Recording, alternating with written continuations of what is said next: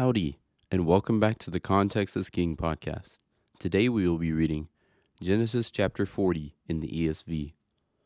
Sometime after this, the cupbearer of the king of Egypt and his baker committed an offense against their lord, the king of Egypt, and Pharaoh was angry with his two officers, the chief cupbearer and the chief baker, and he put them in custody in the house of the captain of the guard, in the prison where Joseph was confined. The captain of the guard appointed Joseph to be with them, and he attended them. They continued for some time in custody. And one night they both dreamed, the cupbearer and the baker of the king of Egypt, who were confined in the prison, each his own dream, and each dream with its own interpretation. When Joseph came to them in the morning, he saw that they were troubled, so he asked Pharaoh's officers who were with him in custody in his master's house, "Why are your faces downcast today?" They said to him, "We've had dreams, and there is no one to interpret them." And Joseph said to them, "Do not interpretations belong to God? Please tell them to me." So the chief cupbearer told his dream to Joseph and said to him, "In my dream there was a vine before me, and on the vine there were 3 branches. As soon as it budded, its blossoms shot forth, and the clusters ripened into grapes. Pharaoh's cup was in my hand, and I took the grapes and pressed them into Pharaoh's cup, and placed the cup into Pharaoh's hand."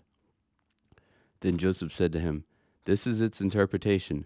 The 3 branches are 3 days. In 3 days Pharaoh will lift up your head and restore you to your office, and you shall place Pharaoh's cup in his hand as formerly, when you were his cupbearer. Only remember me when it is well with you, and please do me the kindness to mention me to Pharaoh, and so get me out of this house.